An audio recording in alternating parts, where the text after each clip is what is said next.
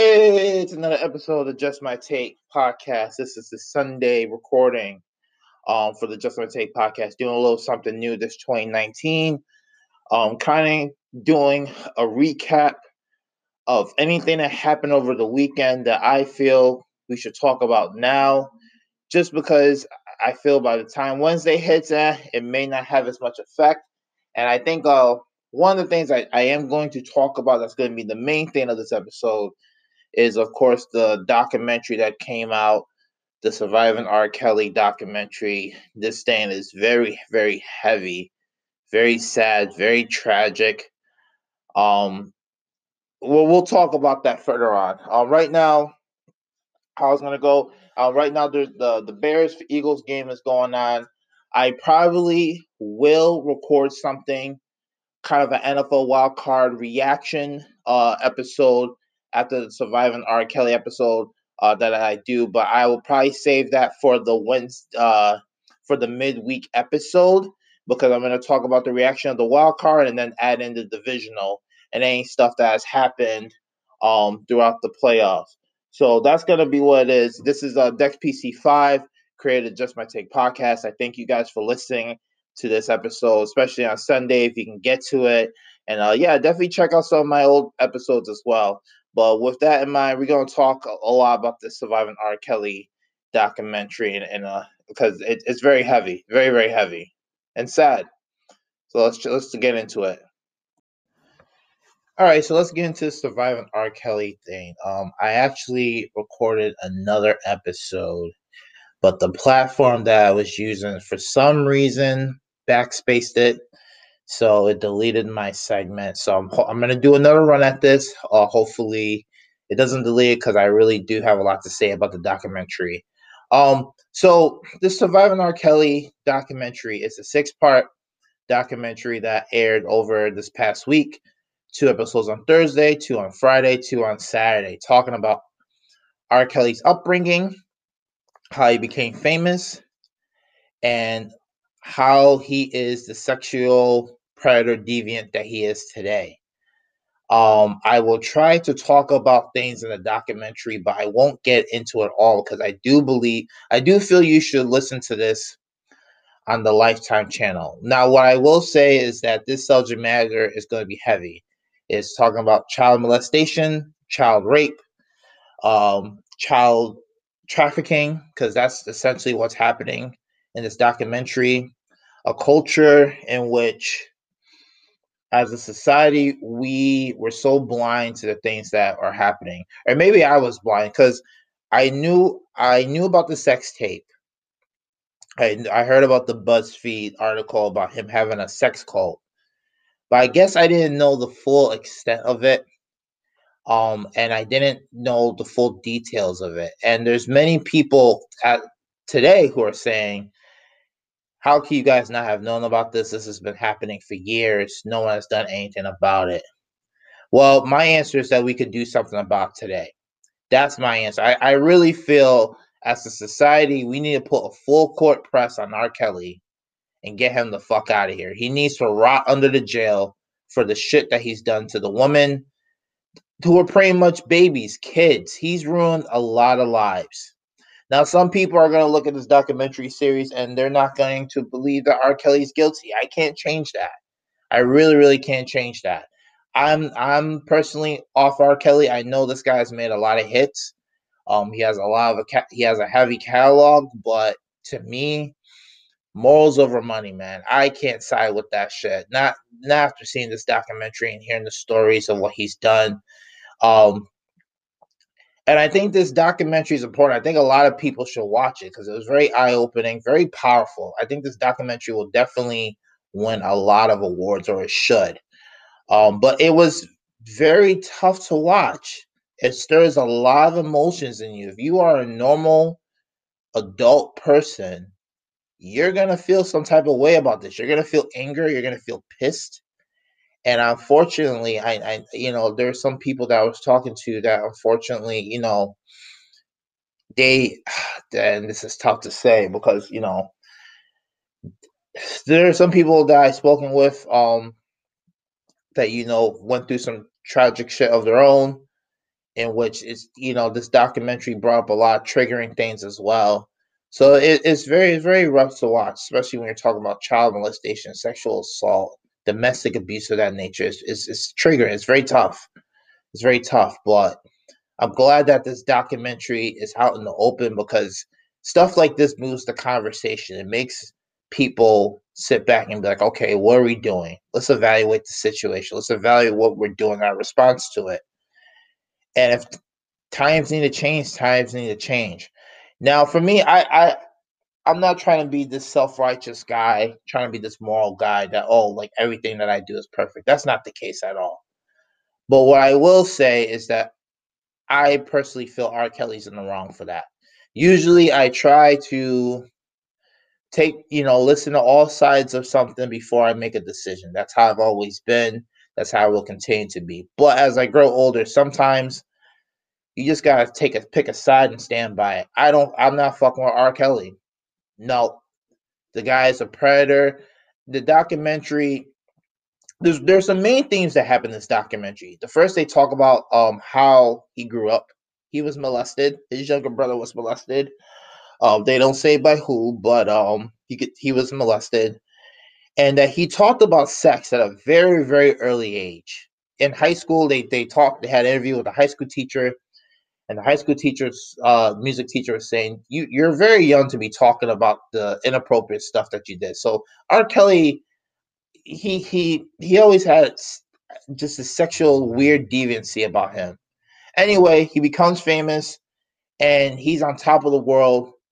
But it's weird because here this R. Kelly is. He's an up and coming R&B mainstream star.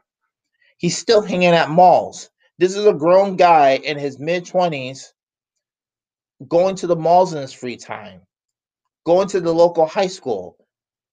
Who like that? To me, that's troubling. At the end of the day, listen, I'm 30 years old. The only time I'm really going to the mall is to buy something, and then I'm out of there. I'm not spending my Saturday afternoon at a mall. I got other shit to do. I'll go to the gym. I'll go to the brunch with my friends, or I'll hang out at home or something like that. I'm not going to the fucking mall for what? This was what R. Kelly did. He frequented the malls. He had his crew, which I think is despicable, going out and getting girls. There's this one assistant on the documentary, this motherfucker, Damaris Smith, the former assistant to R. Kelly, recollecting about the times that, R. Kelly would go out to the malls and to the local McDonald's in the high school and pick up girls, and this motherfucker did nothing to stop it. Absolutely nothing to stop it. Why? Because he was getting paid. That's what really that's what was so painful about this documentary, was how complicit everyone was on this documentary. There were so many people on this doc that would try to talk shit about R. Kelly and put him through the ringer, but when they said their side of the story, you're like, wait a minute, you helped this happen. You helped book flights for these young girls to come and meet R. Kelly in the hotel room. You helped get taxis. You helped R. Kelly set arrangements because R. Kelly couldn't read or write, so someone had to do this stuff. And the staff just looked the other way, and they were adults that were in the wrong. They knew that R. Kelly was foul and doing shit with underage girls, sexually having sex with them, raping them, and they looked the other way because R. Kelly was a money machine at the time. The whole industry looked away because R. Kelly worked with a lot of people. He worked with a lot of people and he had a lot of songs. And he's mainstream. So let me start off by saying this is not a Black and Latina issue. This documentary series is not for Black and Latino people only. I know I have a lot of fans who are Caucasian white, and I think you should also watch this docuseries because unfortunately this predatory hate behavior happens in all industries. In the church, at schools, in sports, in movies, and music. I'd be very interested to see if this actually, I don't know. You know what? This Surviving R. Kelly documentary might be the forefront of the music industry's Me Too, because we know this has happened.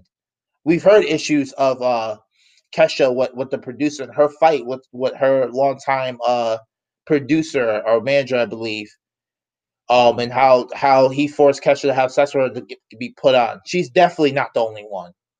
This has been happening in the music industry for a long, long time. And I believe R. Kelly is not the only person who has done this shit. Throughout the whole docu-series, you could tell towards the end, this motherfucker has a child sex trafficking ring. The way he's able to get these girls in front of them from hotel to studio across the country, to this day, he's still doing it. And there's people just complicit in it, and it's disgusting. But you know what? He's not the only one. I bet there is members in his fucking crew that participated in having sex with these girls. They showed his older brother Bruce Kelly, who obviously was a total fanboy of his brother. He had one comment that said, hey, well, I like older women, but R. Kelly, he likes younger women. What's wrong with that? What's wrong with that? You could just tell he was just in awe of his brother, and I wouldn't be surprised if he participated in hooking up with some of these young girls. I mean, R. Kelly in his house, they talked about in the docuseries how he had these girls locked up in rooms. He had rules for them. He was a controlling, manipulative freak. He had rules in which if a girl broke a rule, he would starve them. He would physically abuse them, mentally abuse them, isolate the girls so much and mentally break them down, in which the girls themselves didn't feel that they were worthy. They forgot about their friends and family. And throughout the document series, you saw, I would say by the time it was done, I would say there was at least 15. I felt there was like 15 girls that came out and shared their stories about R. Kelly. And it was the same pattern. R. Kelly would appear very charming, very friendly. And then once he was like, oh, come to my hotel or come to my studio or come to hang out with me, then the nastiness would occur. Um, and it's just so sad. It's just so sad the way he fucked up a lot of these girls' lives. Same pattern, the physical abuse and all that stuff. I recommend people watch this Lifetime doc series because it's just powerful.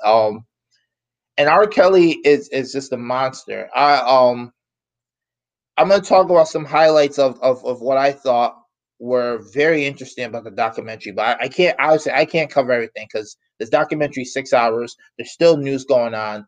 I don't want to do a 7 hour show about R. Kelly and his predatory shit. I gotta be honest with you. But these were some of the things that I was seeing at the beginning. The first night, they talked about his upbringing, how he molested girls. I mean, how he was molested himself when his younger brother was molested. Uh, R. Kelly told him to bury that. How R. Kelly was in high school singing about sex songs and what all that stuff, and how R. Kelly got popular. But they also talked about the music industry, the media machine. They talked about other people, artists as well. People like Jerry Lee Lewis, who married his 13-year-old cousin. Elvis, yes, the famous Elvis Presley, how he married an underage girl.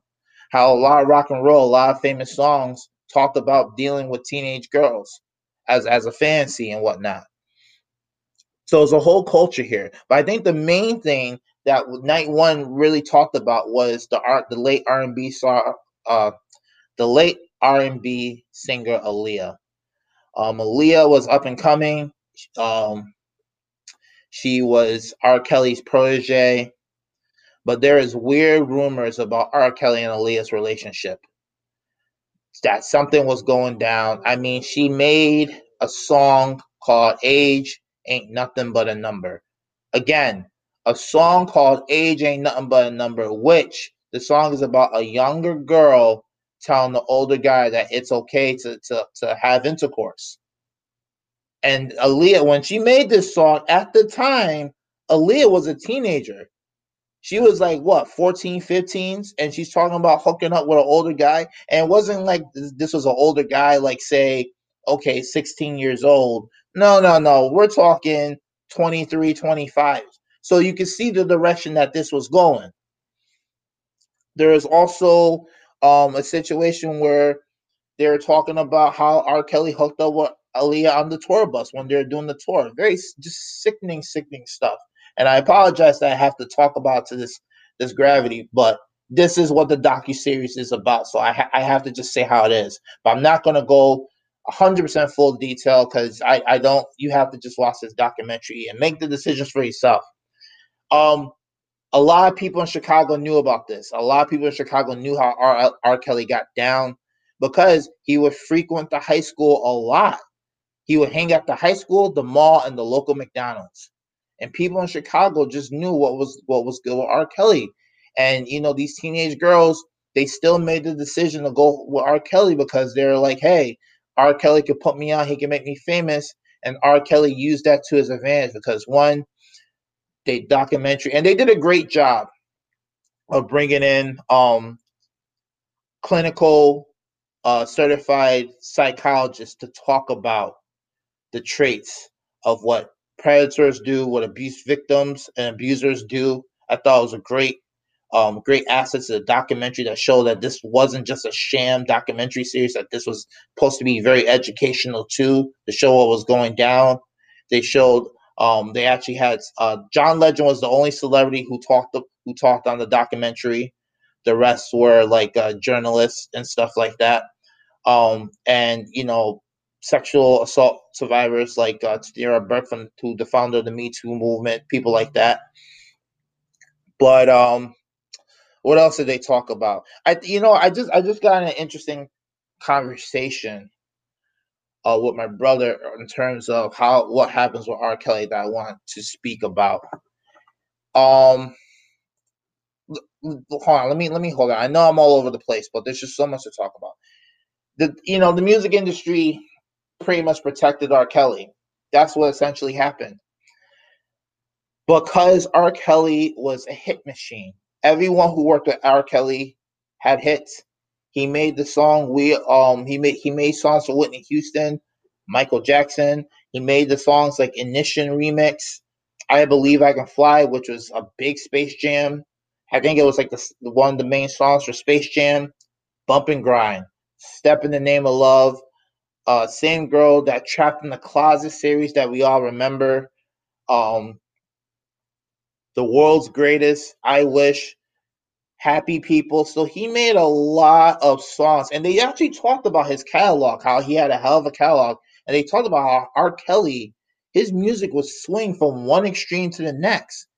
Sometimes he would have the most raunchy songs out there, but then he would have this happy, inspirational song like I Believe I Can Fly and I Wish.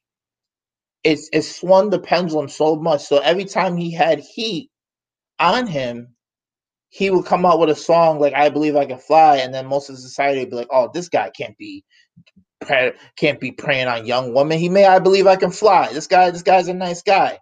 He did this shit on purpose. He's a fucking sociopath. He's a fucking sociopath. Um, I want to talk about the people that surrounded him. There's a guy named Demarius Smith, who was his former assistant, who talked about how he knew what R. Kelly was doing, but he turned a blind eye just because he was getting paid by R. Kelly. It was his job. That's what he essentially said. Money over morals. These guys, no one, none. The maddening thing about this documentary is that no one stopped R. Kelly, even though they knew what was happening, even though they had suspicions. No one went to R. Kelly and was like, "Hey, what the fuck are you doing? Why are you doing this? This is illegal. This is bad." No one did this shit because they were just getting paid off. So people just turned a blind eye and allowed this guy to be a predator. The Mayor Smith, this is one of the guys who I feel should rot under the jail with R. Kelly because he was one of the main people who would assist in trying to send dudes to pick up girls from the mall for R. Kelly. Get the prey, essentially. Arrange flights for the girls, high school girls, to fly in and spend nights with R. Kelly at the hotel. What the hell's going on here? This was the same guy who also forged a marriage certificate for Aaliyah, claiming that she was 18, When actually she was 15 at the time. Very weird. Very weird. That guy needs to burn in hell. He needs to rot under the bridge, under the jail with R. Kelly as well. And this is the complicit shit that just happened. This is the complicit shit that happened. But to an extent, R. Kelly was not the only one. We have so many rumors out there, and I don't know if these are true or not. Of Diddy, of Jay-Z and Beyonce, of Russell Simmons and Kimora Lee Simmons. Older dudes going after these younger girls when they're just barely legal and stuff like that. So I don't know if that was just the music industry back then, and R. Kelly just took it to another level. It's disgusting. There's one clip in the first part where R. Kelly's being interviewed, and the journalist asks, "Are you into teenage girls?" And R. Kelly said, "When you say teenage, how young we talking?" I'm gonna say that line again. R. Kelly said, "When you say teenage, how young we talking?" It just goes to show it's so bad. It goes to show how sick this is. Any other guy would have been like, "I don't like teenage girls. That's disgusting," and put that to bed. The fact that R. Kelly was willing to go into almost a discussion about the age just goes to show, and it's unbelievable. It's unbelievable. That was mostly a lot of the highlights of part one, Aaliyah and R. Kelly's upbringing.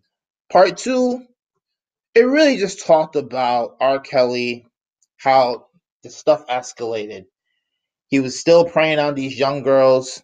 He was videotaping them, having threesomes with these girls, statutory rape, and videotaping them essentially.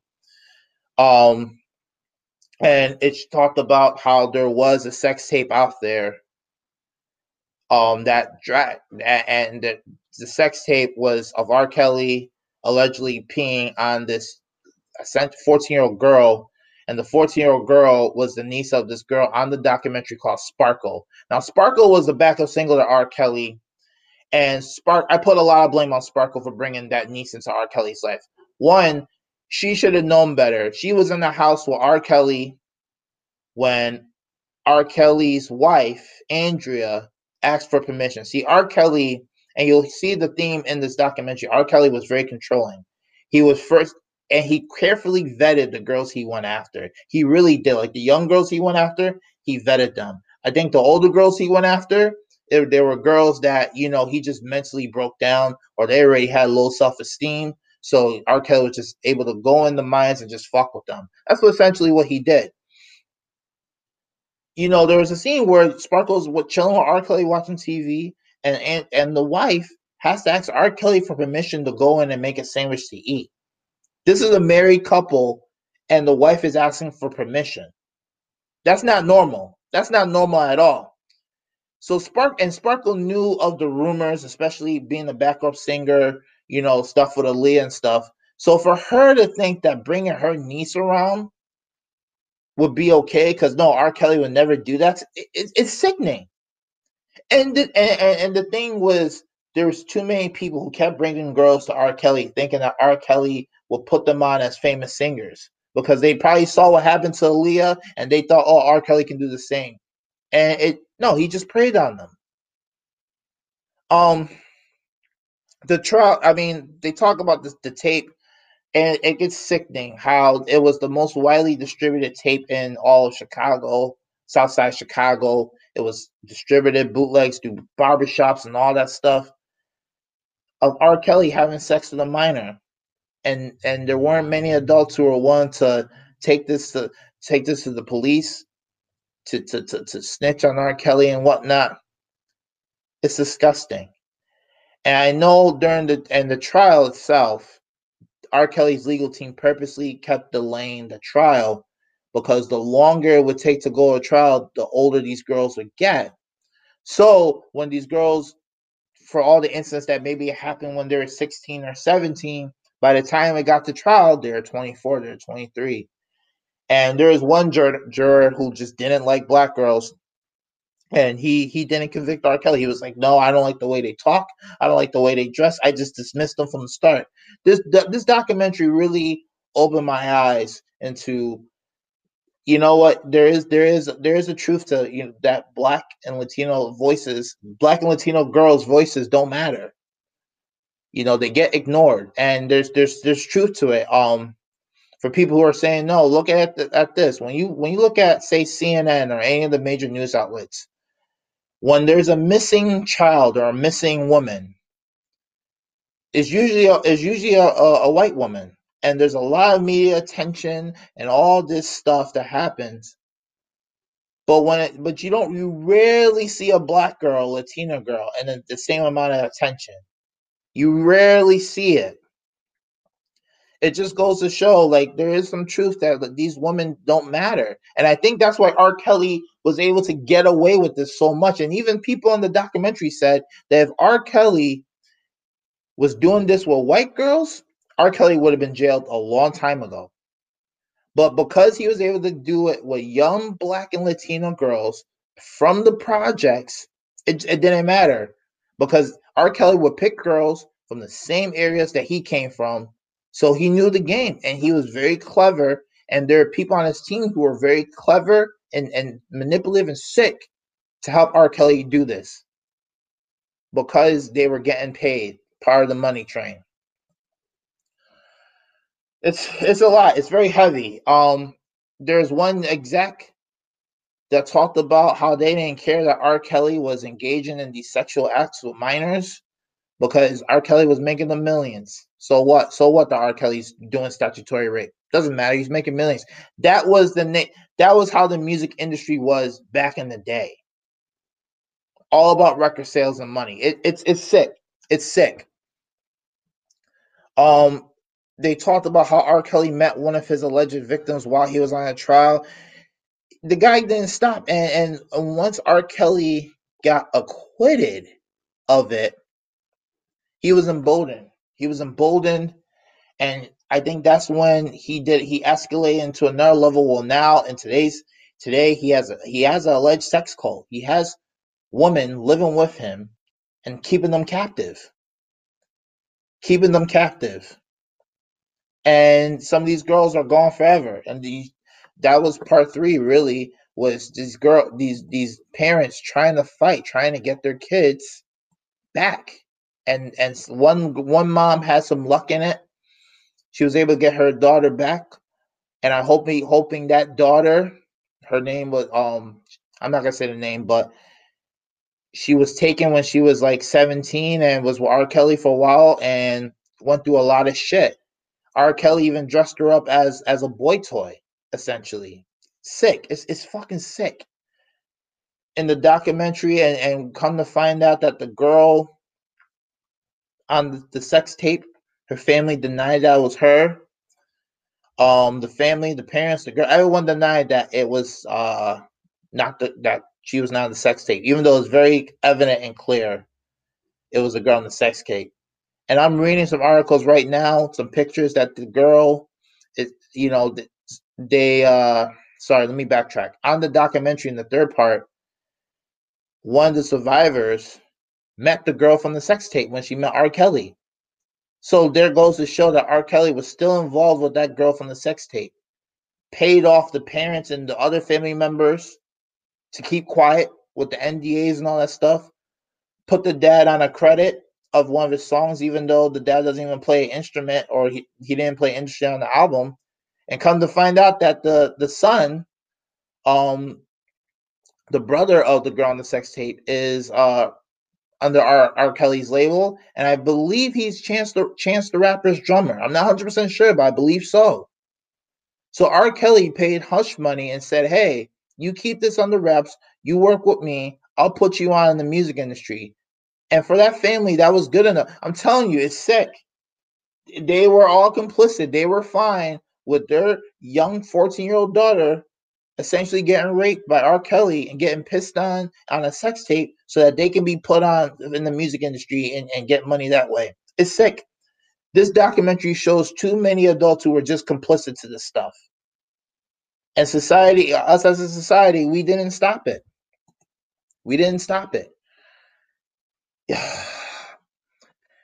You know, and he took shit to another level. He would have his victims self-incriminate themselves with forged written statements. He would keep the girls hostage. Um, he just it just got this it got disgusting after a while watching this video. I think the aftermath. I mean, you saw one parents called the Clarys, in which they took their daughter. Everyone went to an R. Kelly concert because they thought R. Kelly was innocent. They were one of those people who thought, "Oh man, the system's after a famous black guy. They're trying to take one of our own. He's innocent." And this is another problem that I see in the Black Hispanic community that I hope that changes.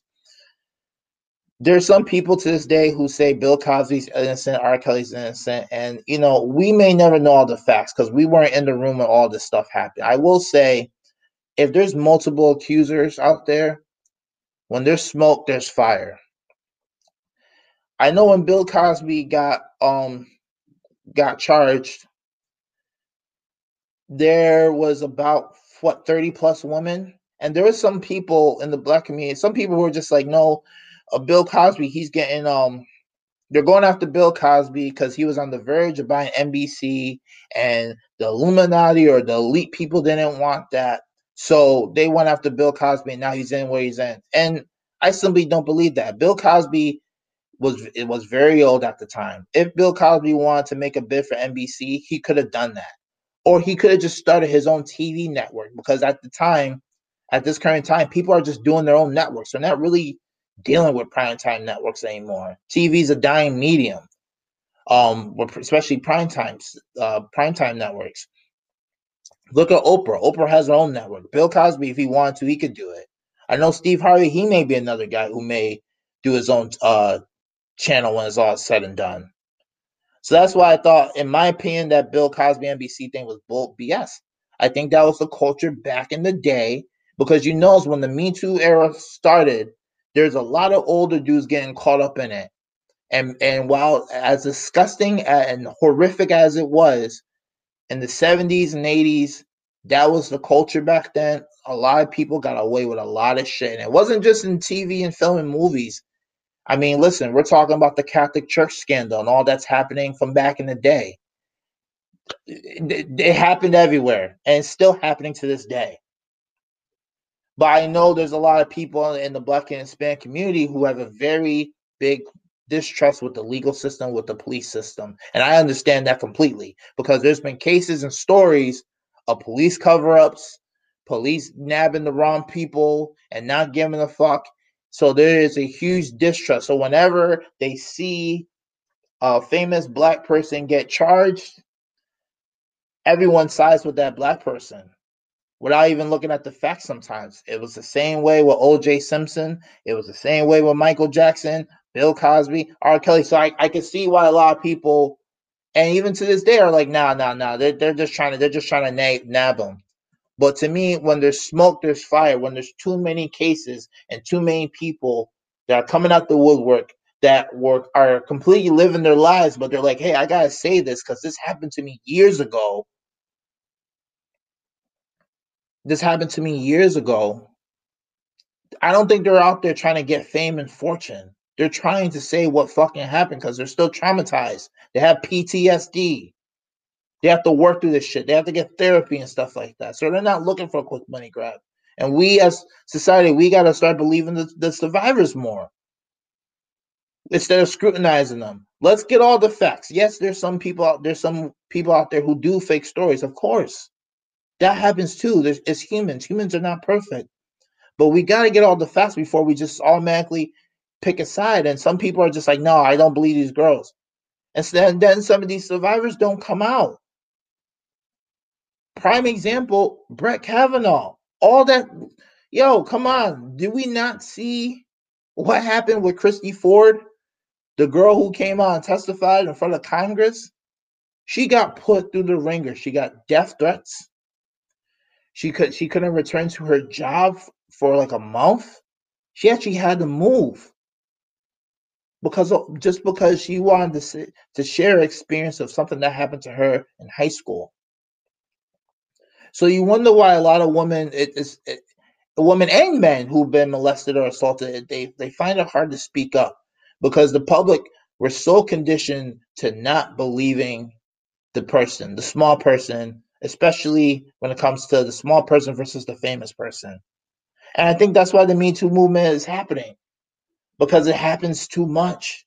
It just happens too much. And this R. Kelly doc is just a prime example of, he just took advantage of so many girls saying that, oh, I'm gonna put you on and stuff like that, and he didn't do shit. And I believe he did a lot of foul shit to Aaliyah. I believe he did a lot of foul shit to Aaliyah, because I'm starting to watch some of these interviews, and you can tell with Aaliyah that she's damaged. That when it comes to R. Kelly, she just doesn't try. She doesn't mention R. Kelly. She says that I remember there's one video when Dame Dash was dating Aaliyah, and Dame Dash asked about it, and Aaliyah said R. Kelly's just a very, very bad man. Very, very bad man. And just closed it. Or when it comes to the age of, especially when she married R. Kelly, and that the actual age, she deflects it. So I want to get back to the Clarys before I wrapping this up. The Clarys, they brought the girl to an R. Kelly concert. I don't know why. And R. Kelly picked their daughter from the stage, just like other girls sang for them, and then made them go backstage. And the parents waited for like 2 hours before their daughter came back. And by then, I mean, come on, 2 hours with R. Kelly. That's when R. Kelly was able to vet his people, vet the girls that he wanted, and slip the phone number, boost up their head with their charm, and then it was a wrap. It was a wrap. The Clarys haven't been able to see their daughter since. The daughter's now with R. Kelly. Because what R. Kelly was doing towards the end is he would take these girls that were barely legal at 17, and then he would do his thing. So by the time they hit 18, they were legal. So the parents couldn't really go after the daughter, and they're gone forever. Hence the alleged sex cult that he has. And they're so damaged, they're so destroyed. It's very hard for them to leave. I remember the psychiatrist on the doc was saying, for abuse victims, it literally takes 7 to 10 times for that victim to up and leave the relationship that they're in.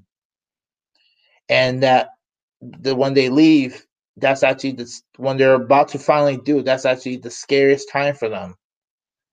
And it's just rough. It's rough. Where do we go? So, check out the documentary. Where do we go from here? I would not be surprised if this is the Pandora's box that finally gets R. Kelly the fuck out of here. For me, I want those girls to go home to their parents, to try to repair their lives, rebuild their lives. I do think R. Kelly could get in trouble because he's still doing it to this day, and there's still a lot of there's a possibility that a girl that got affected by R. Kelly could now go after R. Kelly and charge him, bring him back to court, and then all these new allegations with the documentary could be enough evidence to put him behind bars, and maybe they go after the people like the Mary Smith, the assistant, who helped aid and abetted. And I do hope that after this documentary series, people stop fucking with R. Kelly. Do not have your daughters hang with R. Kelly. If you even hear the words R. Kelly, don't do it. At this point, you gotta stop, because there's too much evidence out there. Now you're going to see a wave of artists and musicians currently say fuck R. Kelly, he's sick, and that, because I'm not saying it's the cool thing to say, but it is the happening thing to say right now, because it's fucked up. We are growing as a society. I will say, let's check back in a month's time what happens. Right now, he's still on RCA Records. He's still under RCA Records as an artist. So will RCA Records finally drop him? And I noticed in the documentary, R. Kelly starts to panic when he doesn't have money, because they talked about how there was the Mute R. Kelly organization that helped in canceling shows. Spotify removed his catalog. So R. Kelly is starting to lose money for sure. But let's see if they put the final nail in the coffin and just completely remove him, just like Bill Cosby got completely removed. It'd be very interesting to see. I know over the weekend, R. Kelly's numbers did spike on Spotify, But I think that was more out of curiosity because of this documentary series, especially because the documentary talked about how R. Kelly, he left a lot of clues of the shit that he was doing. I think this is a guy who needed help and pretty much publicly asked for help. And he would shift between asking for help and just doing what he wanted because he was like, well, if no one's going to stop me, I'm going to keep doing it. And so you just saw that theme throughout. And, so I'm looking at some of these song lyrics and you can see where he's like, yeah, it doesn't matter if you're 18 or older or 16 or under, we're still going to hook up and have it. I'm telling you, it's nasty. It's nasty, nasty stuff. It's nasty, nasty stuff. Just disgusting. So anyway, this is a rough one. This is a rough one. This is a rough topic. I hope we get R. Kelly the fuck out of here. And hey, you know what, people, be prepared if some of your favorite artists from back in the day, if they get caught up in this shit too, and they get out of here. Maybe this is the music, especially hip hop's version of all the molestation. Because R. Kelly's not the only one. I've heard some rumors about the manager B2K doing something. Yeah, the rumors, but who knows, man? Who knows? Unless we're there, we really don't know. But all we can do is just ask for answers, and if it's true, get these people the fuck out of here.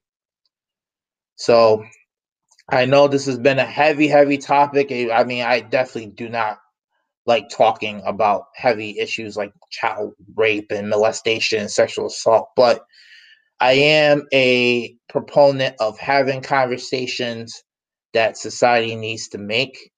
And, that's why I do like documentaries and news that come out that talk about these issues, because I know that it's being brushed under the rug, that these things are happening. And sometimes you got to bring these things to light to be like, hey, this is happening. We can't ignore it. We got to do something about it.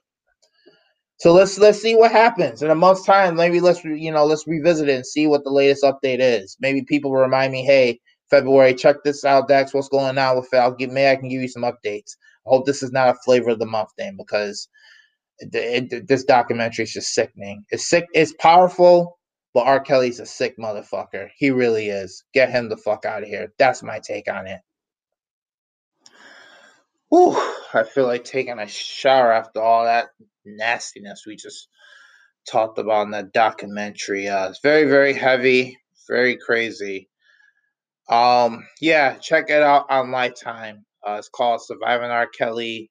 At this point, they have it on demand. So if you got 6 hours, maybe on a weekend, whatever, just to check it out. But I will let you know that it is a very rough watch. Some people didn't even finish the whole documentary because of the emotions, and just rough to watch. Anyway, this is the Sunday recording of the Just My Take podcast. I felt this documentary was the main thing I wanted to talk about and cover, and I wanted to do it right after the documentary instead of waiting until midweek.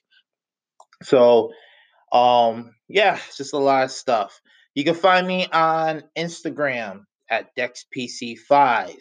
Also, that's the same screen name for Twitter, DexPC5. If you actually follow me on Twitter, you will see that I tweeted a lot about this documentary series. So yeah, friend me, let me know your thoughts on it. And then you can also follow the show at Just My Take podcast.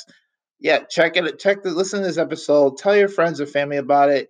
I know everyone has opinions and stuff like that, so be very interested to hear what people's viewpoints about this show is about. I thought it was a great documentary overall, though. So I'll definitely have to see if I can follow up in a month's time and just see what's going on with this situation. Some heavy stuff, but anyway, you guys have a great weekend. Have a great start of your week, and let's see what we got for the midweek. Anyway, just want to let everyone know. Keep listening, subscribe, do all that. I appreciate the love and follows.